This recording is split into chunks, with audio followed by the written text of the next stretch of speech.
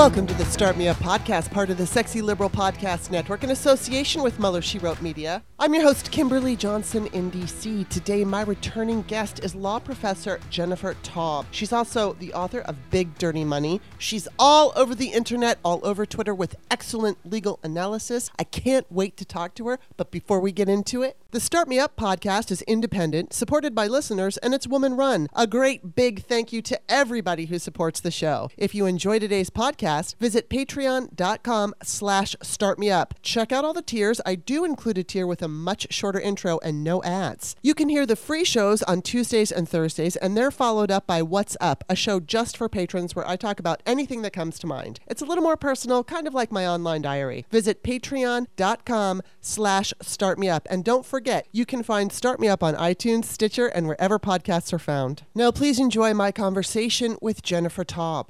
Welcome back to the show, Jennifer. Thanks for having me back, Kimberly. Well, I mean, I was going to have you back anyway, and then I saw that Adam Parkhomenko suggested that everybody on Twitter follow you, and then you got like this unbelievable amount of new followers, which is totally, I'm so grateful because you are a great follow on Twitter. So I'm glad that Adam did that, and then I was like, oh, that's a reminder. Get Jennifer back on the show. So you're here.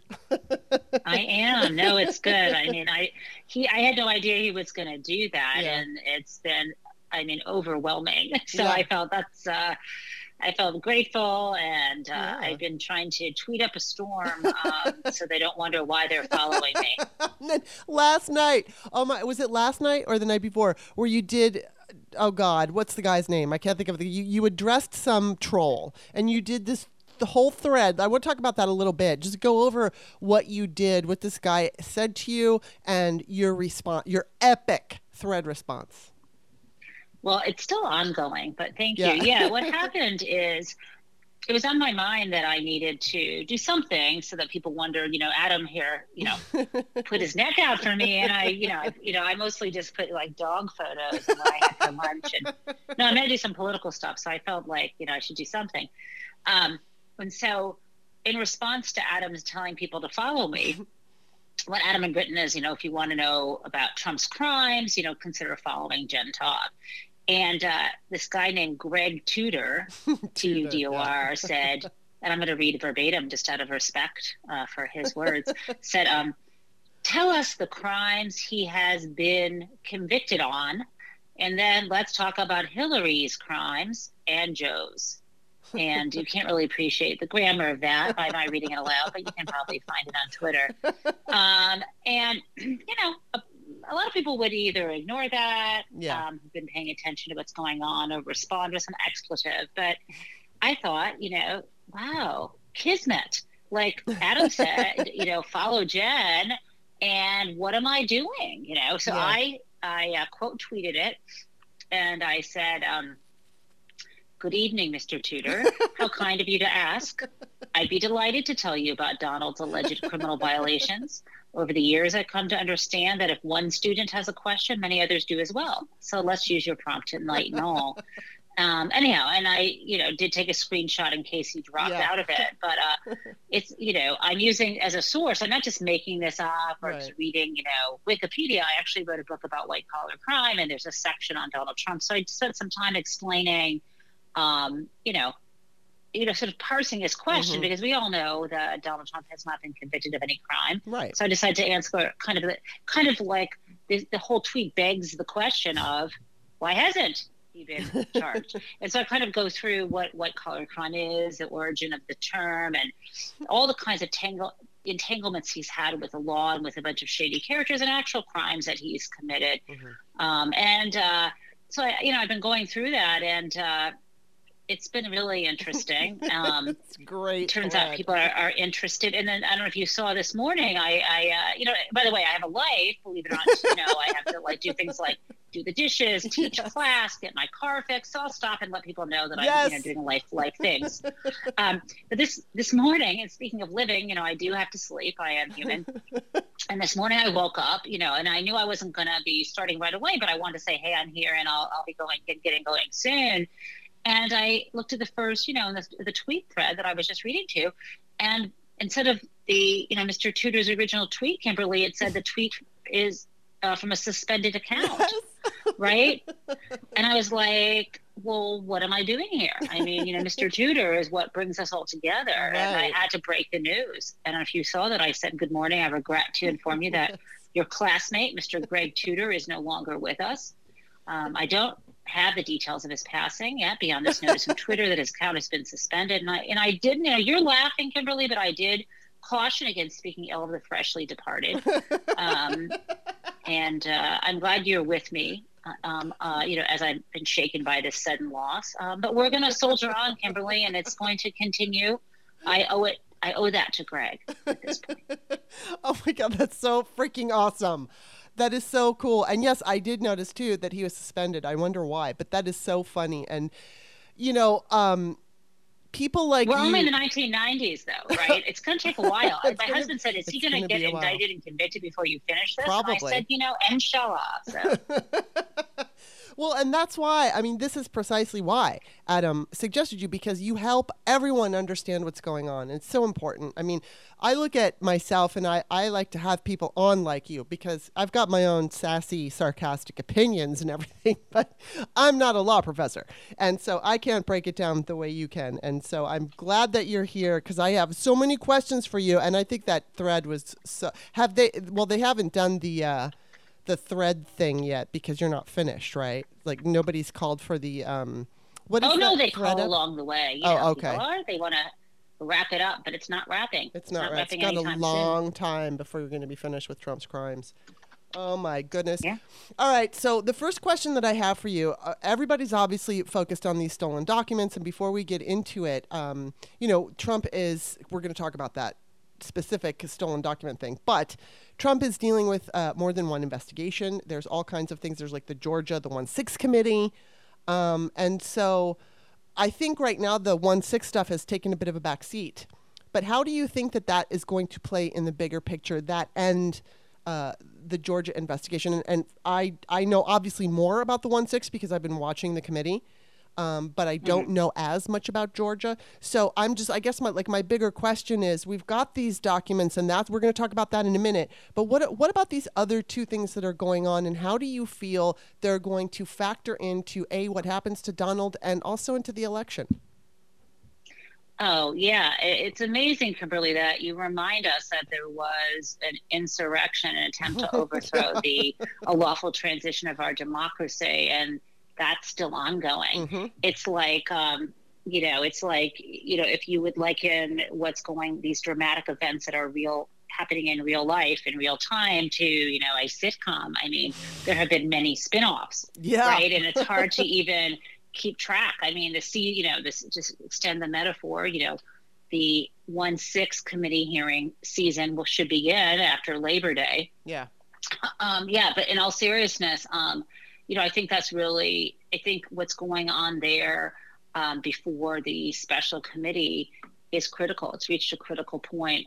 They are now pulling together the two strands of investigation, and I'll describe those, and basically trying to show that I think Donald Trump was, I wouldn't like to use the word mastermind, but pulling the strings. He was, the toddler demanding everyone run around and accomplish what he wanted. And the two strands are the sort of like, the legal process to try to, and I don't mean legal because it was unlawful, but a sort of legal process to like corrupt the system from within to try to get Mike Pence to throw out the votes, all the machinations behind that, including fake electors, or including trying to get Georgia to find votes, right? He was trying to throw into disarray any state or many states so that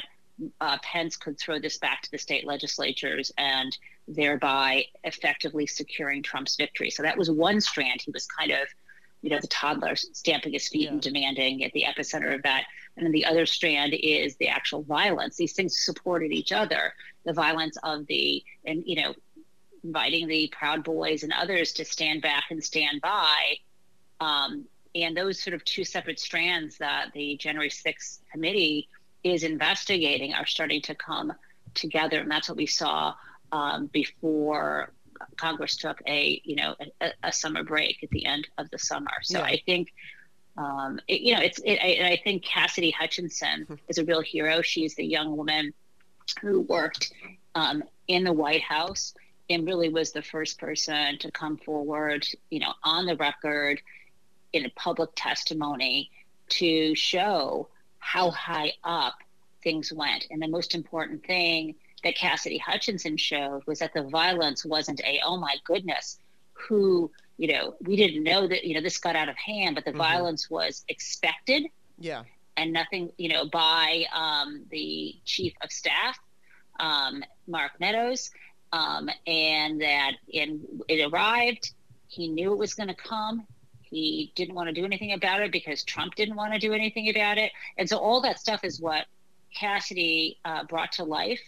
And anyone who tried to discredit her testimony, including the folks in the Secret Service who were saying she was lying when she said that she had heard an agent who was in the car, Secret Service agent, say that Trump tried to grab the steering wheel so that he could be brought down to the Capitol where the violence was happening after his speech at the Ellipse, and they were sort of muttering that she was lying. None of those people are going to actually say that under oath because they're lying. And one of them today or yesterday just resigned from his position. Yes. So we're watching this all come together, and I think more and more people are going to, probably young women, but maybe some men will show that they actually have the cojones to tell the truth and full truth and nothing but the truth about what went down and what they knew of Donald Trump's role and what he knew and when he knew it. I think we need that truth.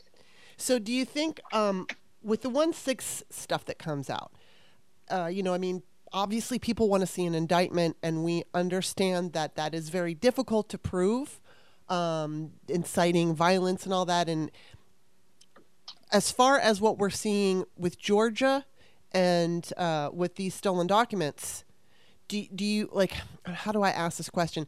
The idea, is it going to be easier, I think, maybe to indict and prosecute Trump for things like, stealing the documents or what's happening in Georgia than it would be to prove that he incited violence? Well, let me just back up and just address what you're saying, which is it's not inciting violence necessarily that is the only charge that they would go after him for regarding the insurrection. One of the most important things is conspiracy against the United States, as well as obstructing a congressional proceeding. And I think that, and that this came up in in a case involving John Eastman, saying that Trump was a co-conspirator. This is a civil case where the judge had to decide that there was that it was more likely than not.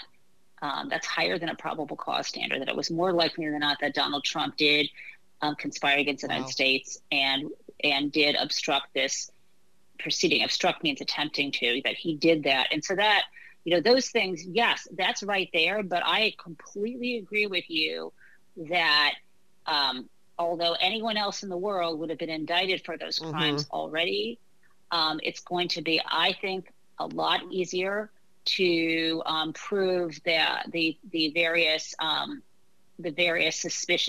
suspected crimes involving the top secret and national security documents that Donald Trump, held onto, obstructed the return of, and lied about. And it's going to be much easier because intent is going to be easier to prove, I think, there. He literally wrote on some of the documents. There's a lot more that would make it easy. And I think that we haven't even heard the half of it. So, right. The affidavit that we saw was just about having enough probable cause to execute a search warrant. On its face, it even says, we're not telling you everything. We're just telling you what we need to tell you. I have no question in my mind that there is worse evidence, everything from planned or actual transmission or sales of these national security documents, and that would be enough for these espionage charges. What do you think of, everybody seems to be wondering, why didn't he make copies? Now, maybe he did make copies. What is the reason? Why is he freaking out so much about getting these documents back? Is it just a matter of principle to him?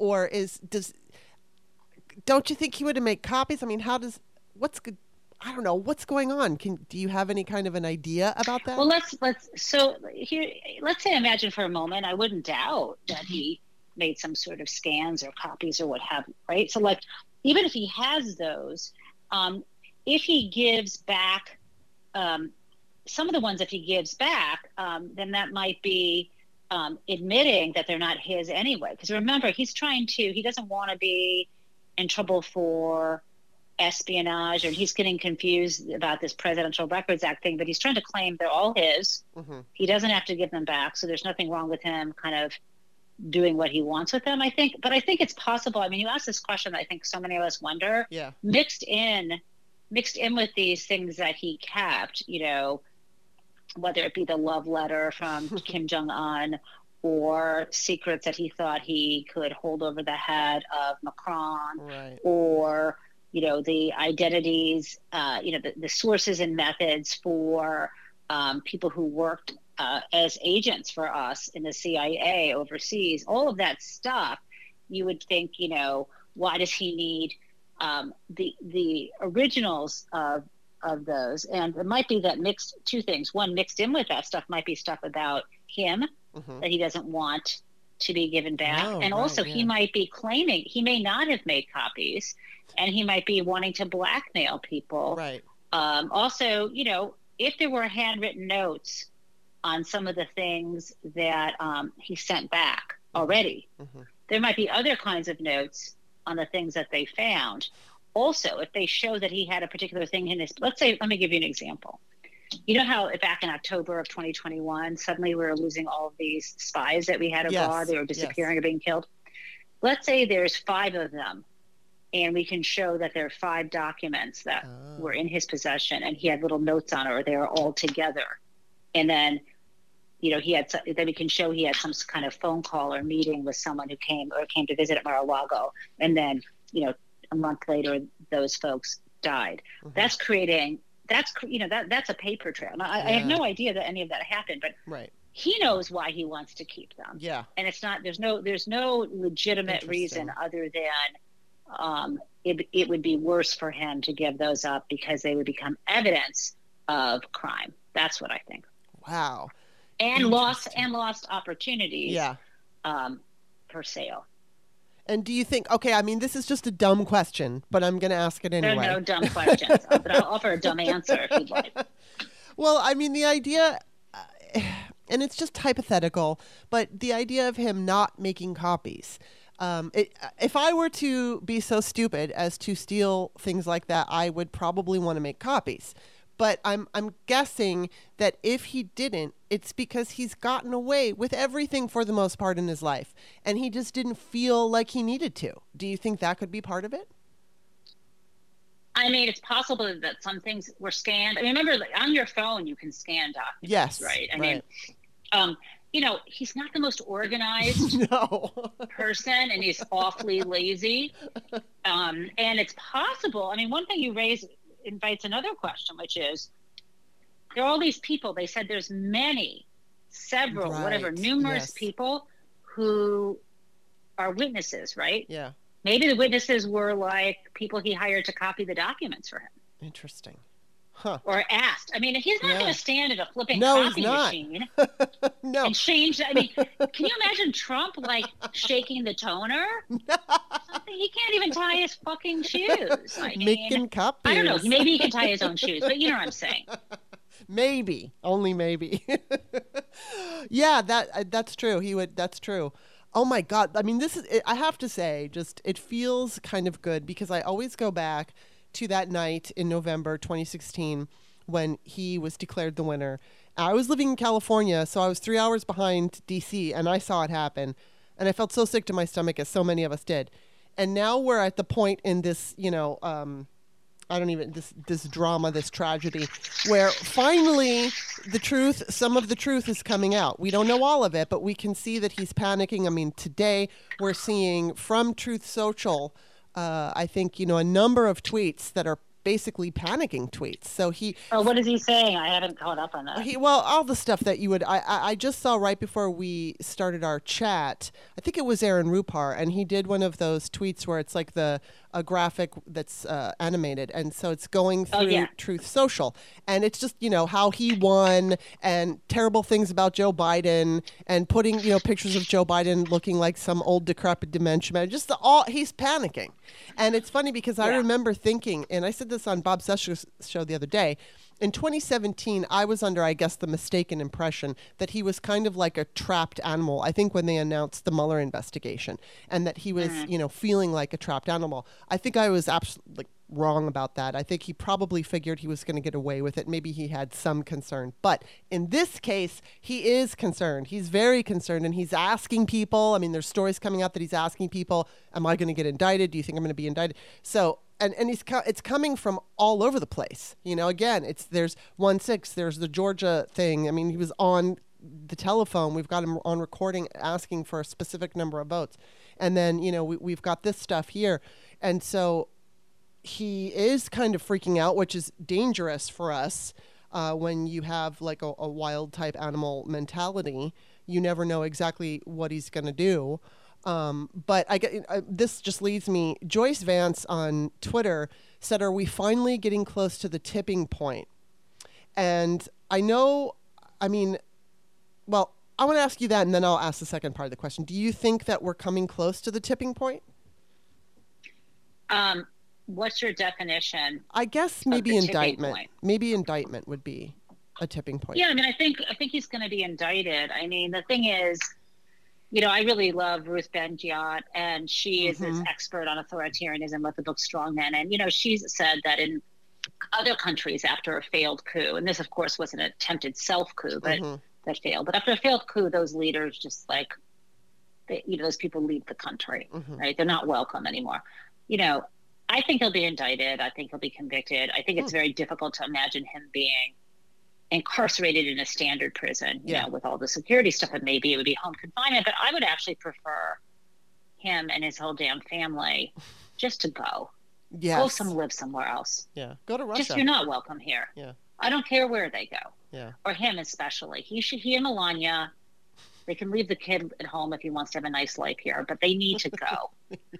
They need to go. They're not welcome here. And then let him bring all of his fanatic followers, if they want to follow him to that country, and go do that. Because I don't want him here.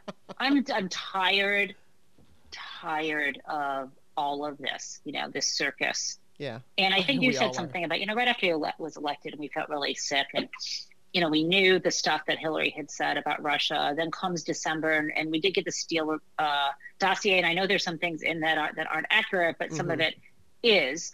And the point is, we understood, and we know now today it was true, that the meeting did happen in Trump Tower, and Russia did help Donald Trump win. And we know they were, the whole WikiLeaks thing all was about, the GRU that broke into the servers, the Democratic National Committee and the campaign servers. We know that, but he lied about it, so it didn't happen. And by the time the truth comes out, it's like, yeah, well, we knew that, so we know that now. But you and I knew that. We believed it then. Yeah. And I knew what was coming was going to be awful. And that's why I'm doing this thread, because, I'd read David Cay Johnston, and now since then I've read all his sources and more things. And I knew this guy was a mobbed up, dangerous, narcissistic, rapey idiot. And my only hope after he was elected is I thought, well, he won't really want to do the work. And they're going to put some standard annoying, but, institutionalist Republicans in office. I was really afraid they were going to get the Supreme Court they wanted and overturn Roe, so that turned out right. Yeah. I thought he was going to get us all killed, and if America had done better from the outset on COVID, we wouldn't have had those deaths. I mean, there's not much that I didn't think would happen. I think I was naive, though. I thought the Republicans would get sick of him and push him out after the midterms. And I kept thinking, so when you say, are we reaching the tipping point? The biggest thing that we're never going to reach, unfortunately, is the Republicans in office right now don't want an off-ramp. Right. They're either completely part of the cult, or they're idiots, or they're charlatans. Yeah. And that's that. Very, very true. We have to take a quick break, but we're going to be back after this message. Hey there, it's Kimberly. If you'd like to support the Start Me Up podcast, just visit patreon.com/startmeup. You'll see all the different tiers. You can make your choice, and you will have my undying gratitude. Thank you so much. Okay, we're back. The second part of the question that I was going to ask you, you've already answered it, but the idea going to jail, because it's hard for me to imagine he's going to be convicted. Of course I want that. And I do hope that happens. They're just going to have to figure out, because I don't feel like if he gets to sit in Mar-a-Lago all day on his computer, on his gold toilet in front of the buffet, is that really a punishment? So, it would be better to keep him off the streets, but if he's got the computer in front of him and he can talk to everybody, I think it would be better for him to go to some kind of facility. I agree with you. Yeah, just go away. Go out of our country and leave. But I don't know how they're going to handle it. I guess we're just going to have to wait and see. I'm saying going into exile isn't like a thing that our criminal justice system right, exactly. is. Well, you could, I suppose, in theory, it could be part of a negotiation if the alternative is worse. But right. It's not something that's really traditional. No, I think just have to leave on his own. I'm not an expert on that, but yeah, I just think I think that, when someone's convicted, it's usually it's not the prosecutor, it's the Bureau of Prisons who decides whether they'll be incarcerated. Right, but I can't imagine this wouldn't be a kind of different discussion around this kind of high profile convict were he. And so, I don't have, I take this stuff step by step. I just don't know where we are headed next. And usually I can kind of envision things. And that's why I think I'm envisioning that it would be, unfortunately, some kind of home confinement. I don't think always Mar-a-Lago, though, because that's, I think maybe it should have to be in New Jersey or something. You are sentenced to New Jersey. I don't think it's a good look to have someone be at a resort where the crime was committed. Exactly. Okay, so switching subjects a little bit. Last night, I don't know if you watched Lawrence O'Donnell last night, who I love him, because he just is so good at trolling Trump. And so I love Lawrence. Yes. He's so smart, and he's got that background, congressional background, so he knows how the sausage is made. Yes, he does, and he's got that. I don't know. He's got that look in his eye. You don't want to mess. You don't want to be on his bad side, and I absolutely love Lawrence. So he was just talking about all this Civil War talk. Lindsey Graham and was it Josh Hawley? I don't know. Whatever. They're all basically saying if you go after Trump for this, there's going to be a civil war. So Lawrence's point was, look, that's not going to happen because, they are a minority, his base, Trump's base particularly. They're spread out throughout the country. And so we're not going to see this big civil war that they're threatening.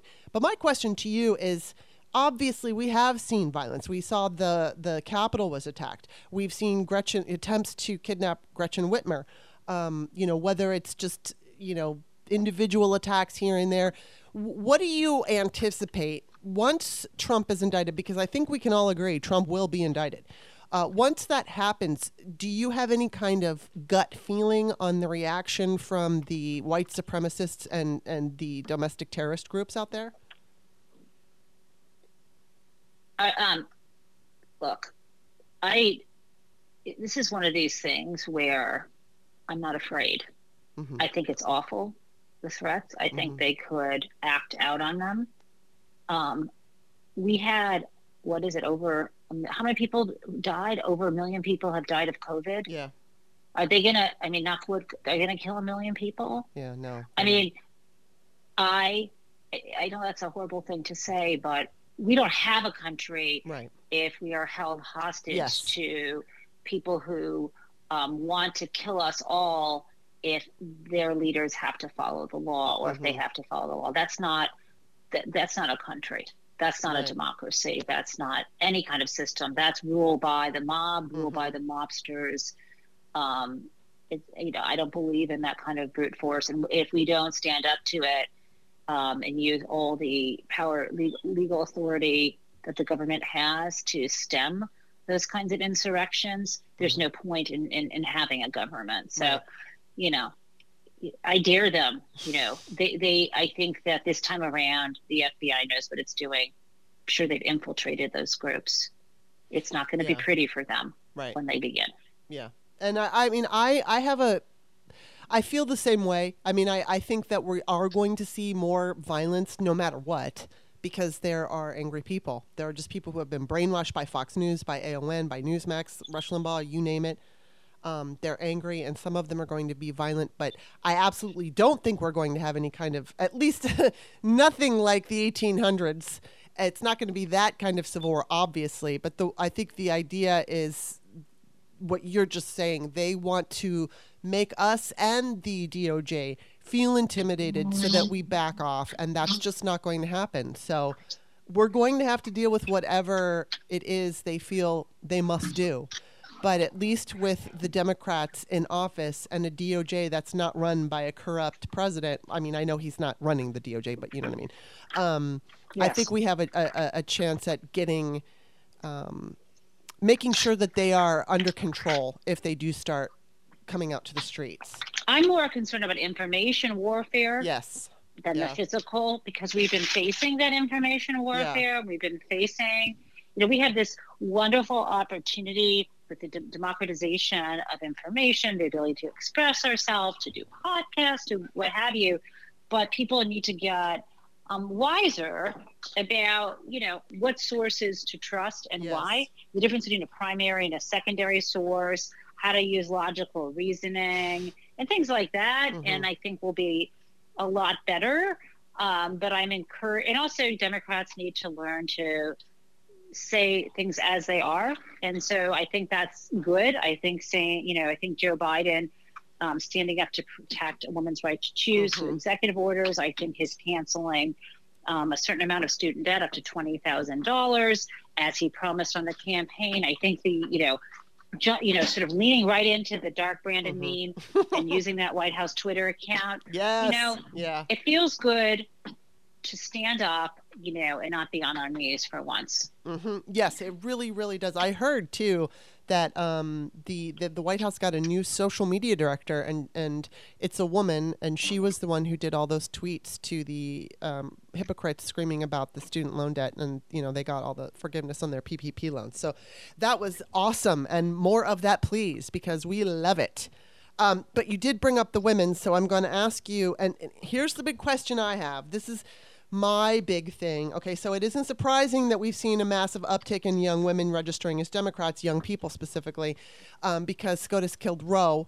Now, there's other reasons why young people are coming to the Democrats. It's guns, climate, stuff like that. But the big question that we have here is the House, because the House can be gerrymandered. The Senate, everybody's feeling real confident about that, although don't get happy. But, we're feeling confident that we're going to be able to get a bigger majority in the Senate. What is your take on the House? Do you think that, because these new voters that are signing up as Democrats, they're not being polled and they're not being taken into account by the pollsters out there, who are pundits out there who are trying to figure out what's going to happen. How do you feel about the House based on all of this? I have not followed which seats are up. I mean, everything's up in the House, obviously. Yeah, right. But I've not followed which seats are in jeopardy going in one direction or another, where there's not an incumbent and all those kinds of things, in the same way that I have looked at the Senate. So I wish I were more educated on that. I'm just not, but I'm looking at the same kind of bellwethers other folks are. And, it's really about getting the vote out. We know the magic formula, and that magic formula is quite simply, democracy. If people vote, and especially, as you mentioned, people can, women and others who are concerned about reproductive freedom, about deciding when you want to have a family, if you want to have a family, if you want to have an abortion, there could be nothing more of a kitchen table issue than how many family members are going to be sitting around your kitchen table. Yeah. It's just fundamental. There's nothing, it's tyranny to have the state control doctors and control women's bodies. And people are waking up to that. And, the post-Dobbs world, immediately everything changed, and we're seeing it, that way. And so I'm just hopeful that folks understand what every single Republican has, wants to do, because where they're voting, they're not voting to protect birth control when there was an opportunity to put that into law. They're not going to support a woman's right to choose. They're going to roll back, gay marriage, and more. I just, the dystopia is right in front of us, and the way, to stop it, the way to stop it from happening, to keep us in a happy, space, to keep us free, is to vote for Democrats at this point, and then get the protections in place that we need at the federal level, so people who are vulnerable in individual states have freedom too. Yeah, absolutely. I mean, it is the scary part of the election is the House for me, but I also do feel hopeful because, like I said, the people who are signing up are not included in all of the pollsters' predictions. So I guess we're just going to find out in November, and Kansas showed us how serious this is. I'm not surprised. I mean, I was surprised and not surprised, but it's not surprising because I knew. I mean, I was always saying it's not that I wanted them to strike Roe down. Of course I didn't, but I figured if they just let the states take care of it and they can get rid of it quietly, it was going to benefit Democrats to make this big announcement of Roe is dead in order to wake everybody up, because they had already basically been taking away, with all these trap laws and everything, abortion clinics. So it was going away anyway. It was just going away very quietly. Maybe it might get a comment on the news here and there, but it wasn't waking young women up. And this woke young women up. And not just young women, young men who don't want to be fathers and all this stuff. They're part of this too. So I am hopeful, cautiously. The House, I mean, it used to be where I was all excited to watch, I usually watch MSNBC, but to watch, I can't remember the guy's name now. His name is escaping me. The guy who always breaks down election night. And I was always like, oh, it's now, ever since Trump, I get stomach aches on election night. And I remember last midterm, it was, I can't remember his name either, but I'll remember it in a second. The one, the Clinton guy who said it's the economy, stupid. Serpent Head, his wife calls him, from Louisiana. Anyway, he predicted on the night of the 2018 midterms that the Republicans were going to win. And I was so upset. I was so devastated. I'm really grateful he was wrong. So James Carville. James Carville. Yes, thank you. Yes, and his wife, he was right, the Democrat, and his wife was it Mary Matlin or something? She was a Republican. They used to be these pundits. Yes. Yeah. Yeah, in fact. Yeah, I mean, he was wrong. I mean, the thing is, the trouble is when people are repeatedly wrong. I mean, he might be a nice guy, but sometimes he uses a sort of doom and gloom. Yes, he does. Grumpy attitude to try to convince Democrats they should move center. And there's a lot of men who are like center, right, blah, blah. They're speaking in abstract terms. Yeah. No one cared, and they should have, about the millions and upon millions of women who showed up at the Women's March. They just ignored us. Yes. And, this isn't, abortion shouldn't be a right or left issue. Abortion is a human rights issue.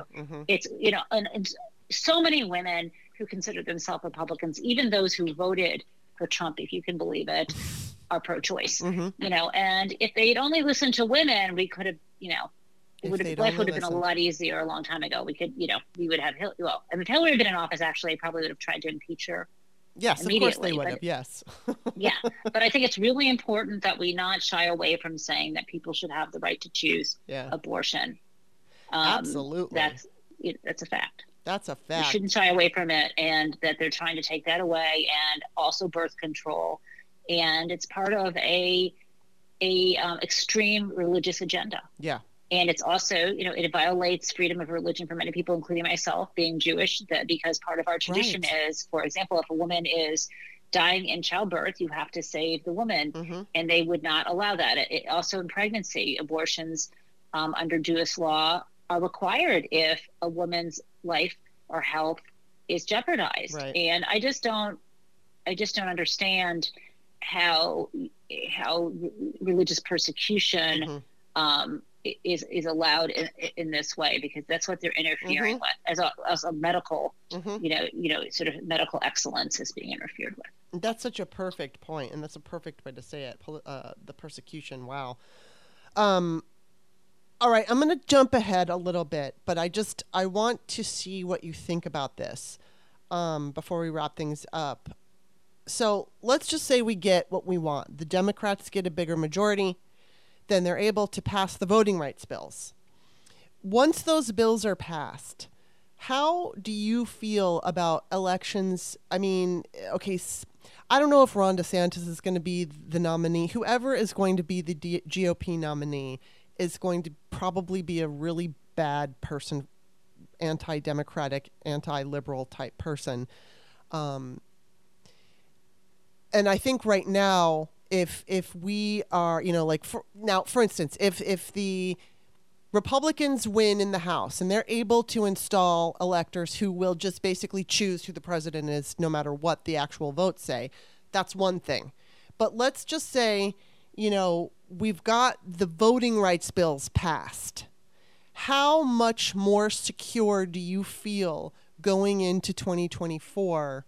No matter who, even if the nominee is Trump or DeSantis or someone just as awful, do you feel safer? I'm not going to feel fully secure unless we have a Supreme Court that hasn't been stacked and stuffed with people by Donald Trump, who essentially lied under oath and overturned Roe v. Wade. And I'm concerned because if you get the federal voting rights protection, you still can have states attempting to do things that violate it, and then there have to be court cases, and those cases may go up to the Supreme Court, and so on and so on. Wow. So we really do need to expand the court. There are only 9 justices. That used to align with how many federal circuits there are, where appeals are heard from the federal trial courts across the country.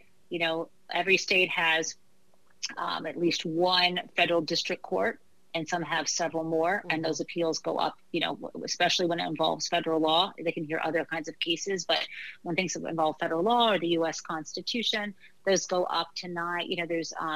There were once 9 circuits. Well, now there are a total of 13 when you include the D.C. Circuit as well as the Federal Circuit. And, I don't know why it makes sense not to just have 13. And to be honest about the gamesmanship, well, first of all, let me just point out to listeners who I'm sure know, Congress is the one who establishes how many justices are on the Supreme Court. The Constitution doesn't say how many there should be, and it's Congress who has changed that over the years.